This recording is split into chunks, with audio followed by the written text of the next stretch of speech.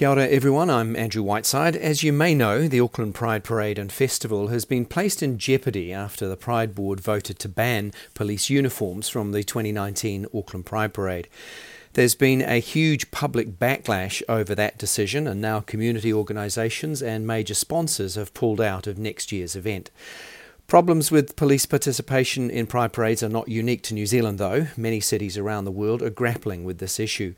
One of those cities is Toronto. In 2016, Pride Toronto banned police marching in the parades that were held in 2017 and 2018. Next year, police will be welcome back for the 2019 parade. To discuss how this all happened, I'm joined by Olivia Neumayer, who is the current Executive Director of Pride Toronto. So, Olivia, welcome to the show. I just wanted to get some kind of background from you as to what led up to the ban in 2016 of police marching in Toronto. In order to sort of zero in on 2016, I'd have to go back a few years.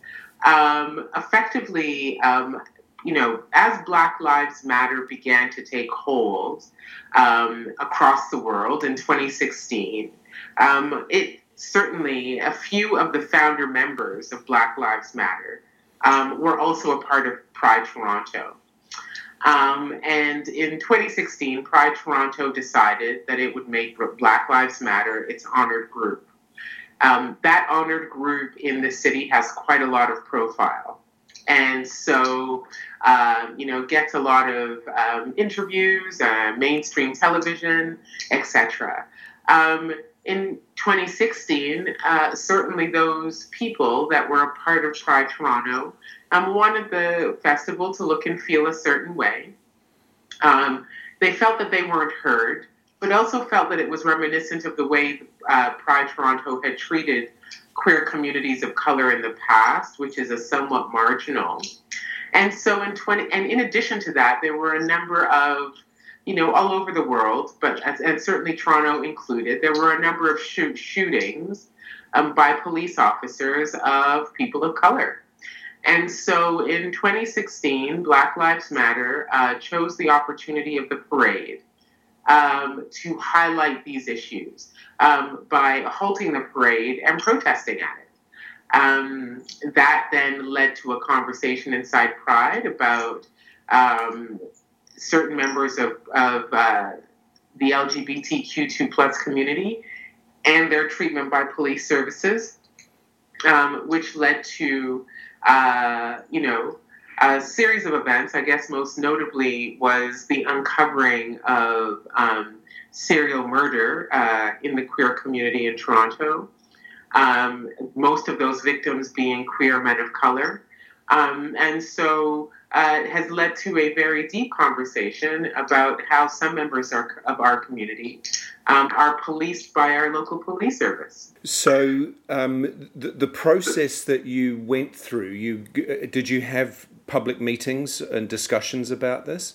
Yeah, so what happened was they protested the event in 2016, and on site they were asked to... Pride Toronto was asked to sign a list of demands. And that list included banning, at that time, police floats, not the police service in particular, but police floats from the parade. It led to 3 or 4 town hall meetings where we consulted community members. They were vehement that they did not feel safe with the police presence. It then led to an AGM. So we had, I think, 2 community meetings or 3 town halls and an AGM. At that AGM, a number of members came and voted not to have the police participate until there were appreciable improvements in the way the police policed queer communities of color in Toronto. Did you get a sense that there was a cross-section of the community at these events, that they were well attended, these meetings? They were well attended. In total, I guess about 1,100 people must have responded to both the community meetings and an online survey.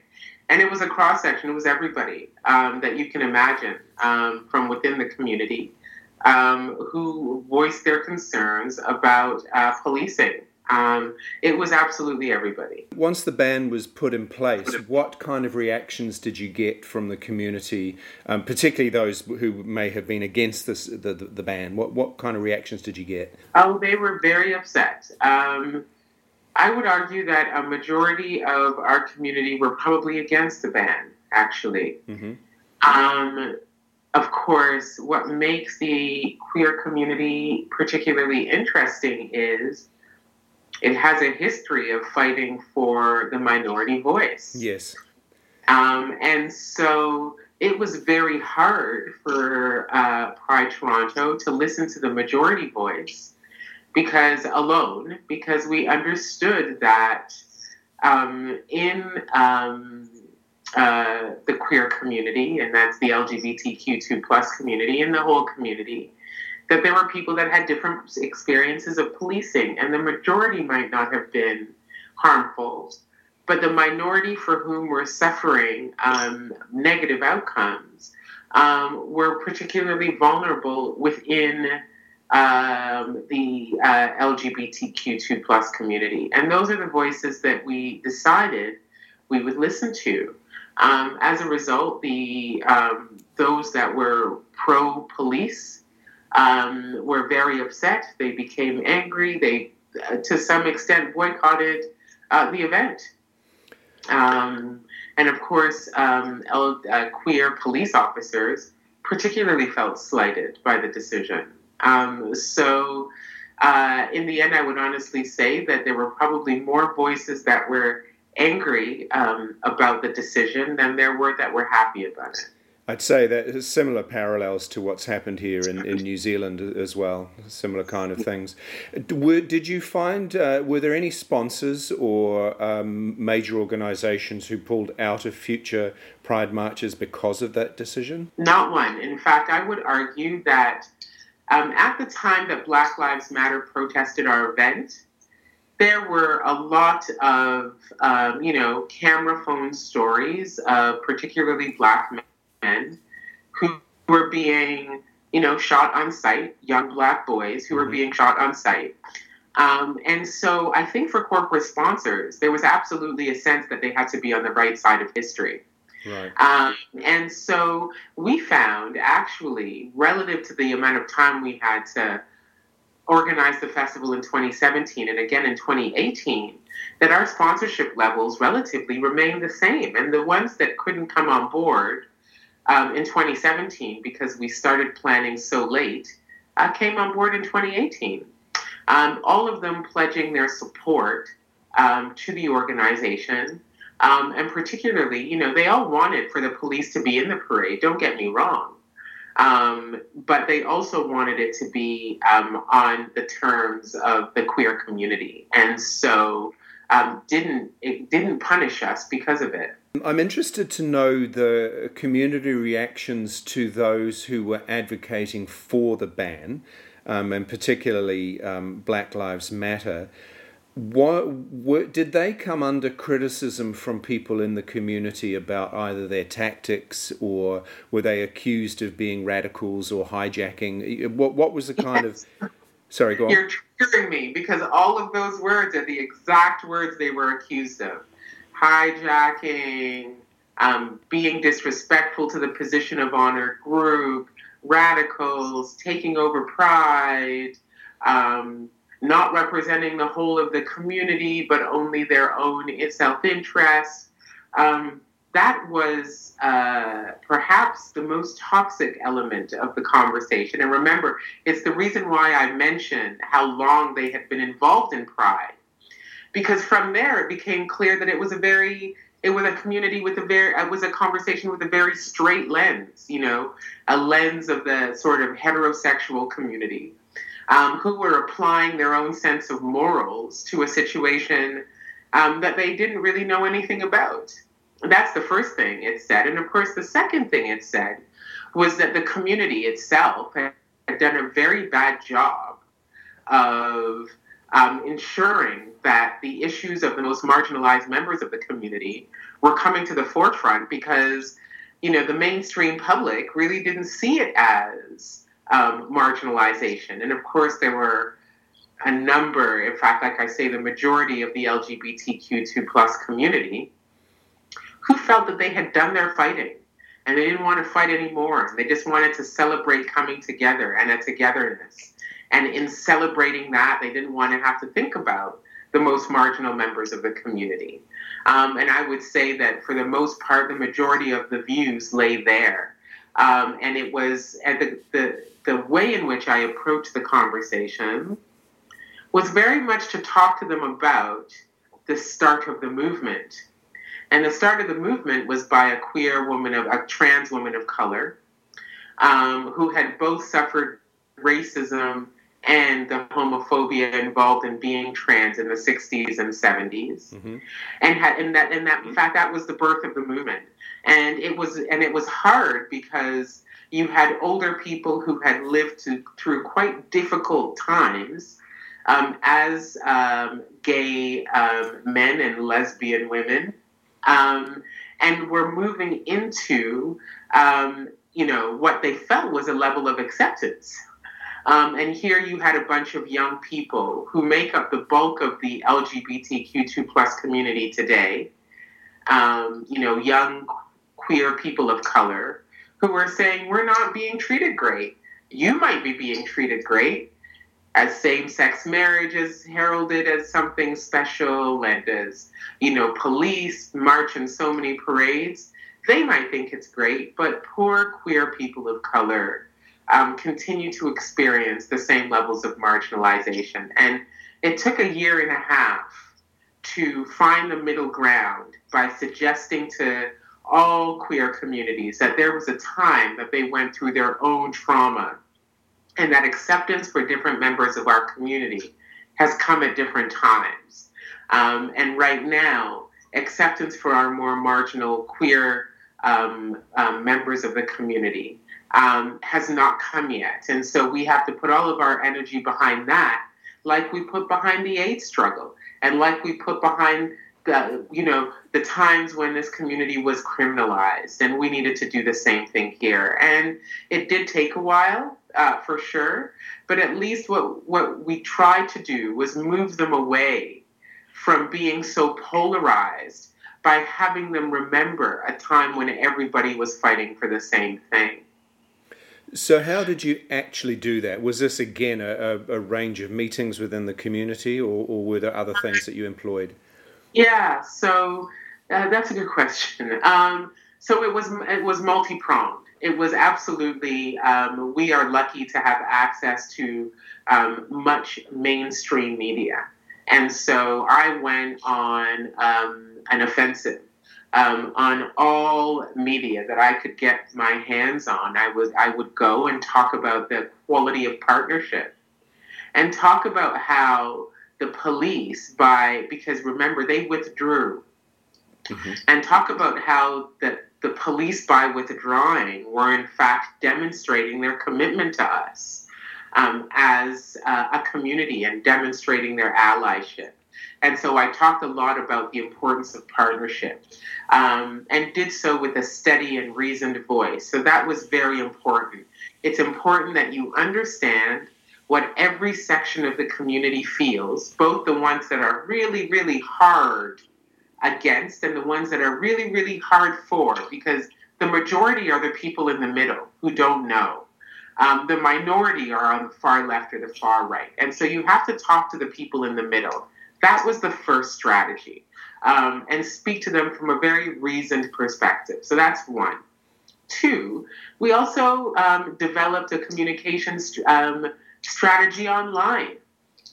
And so we have quite a large audience on Facebook, on Instagram, on Twitter.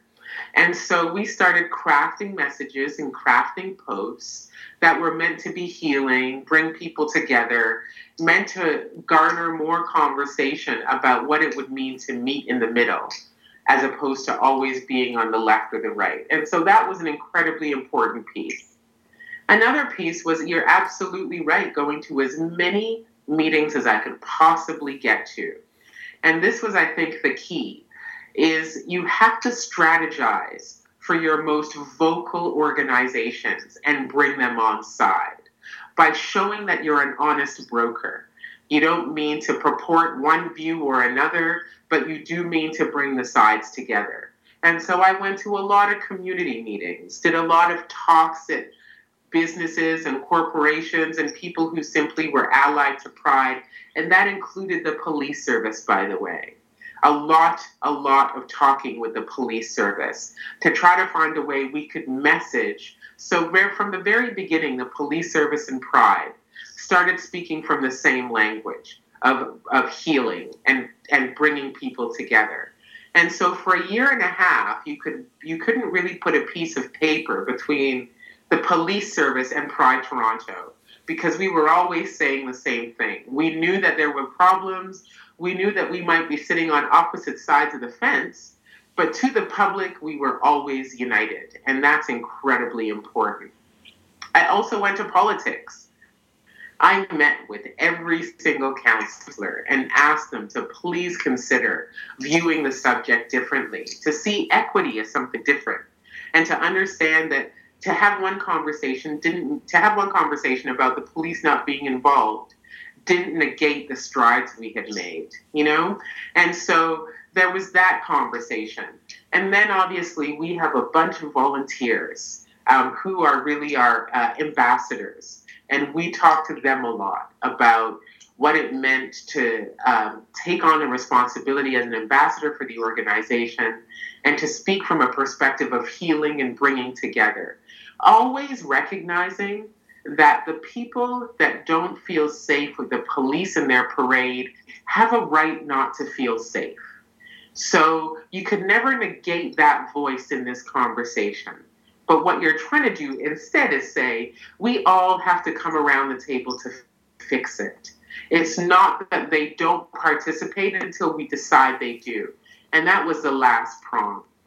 The last prong was to say that the police can never get better without us. They can never get better without us all sitting at the table. You know, a kind of that nothing about us without us type mentality. And so the only way that's going to happen with us is if we agree that we are going to broker a better relationship and we are going to try to create something that works for everybody.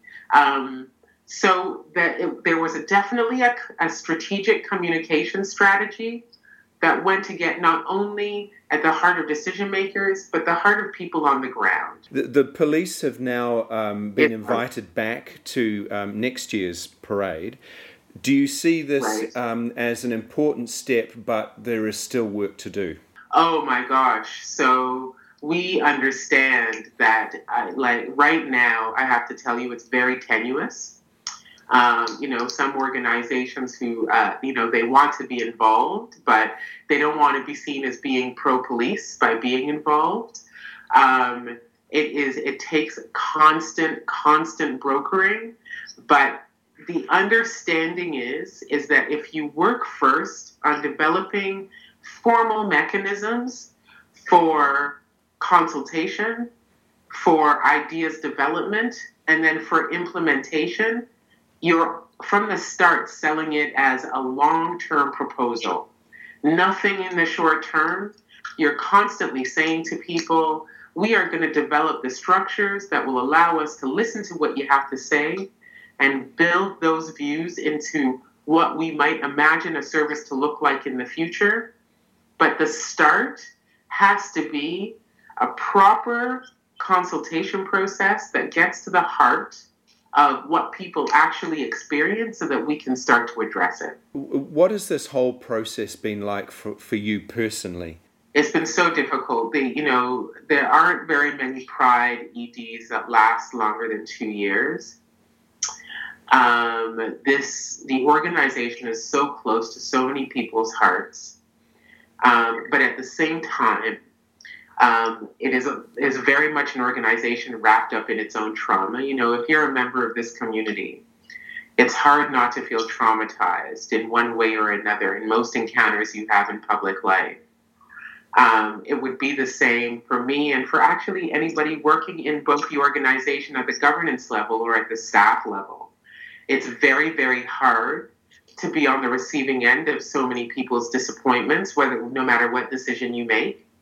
But by the same token, the constant recognition that the way that this work is going to move forward is by brokering peace means that personally it takes quite its toll on you. And if you are a queer member of the community who is of color, so you're also very personally engaged in the conversations while being professionally engaged in the conversations, it can be very, very difficult. And so I would certainly caution, and because I've been reading about what's happening in New Zealand, and it's taken the same kind of genesis as it did here. Only perhaps some of your sponsors are a little bit more conservative than ours were.